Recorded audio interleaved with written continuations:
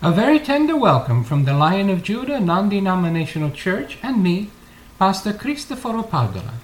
This is my reflection upon the gift of your inner essence from our beloved Heavenly Father and Mother. Let us consider.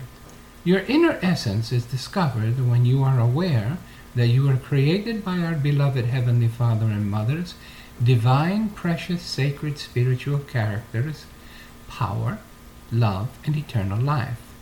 I believe the connection to the gift of our inner essence is found by tenderly caressing rather than turning our back upon and or running away from not only our own suffering and our grace, but from the suffering and the grace of all beings and the natural resources of this magnificent world as well.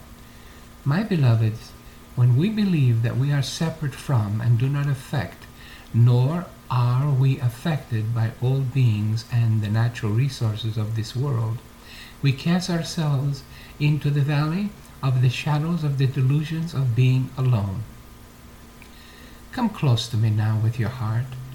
We are only truly alive when we acknowledge, embrace, protect, and love the precious and sacred gift of being interdependent with all the other members of the family of humanity, as well as all the other life beings and the natural resources of this magnificent world.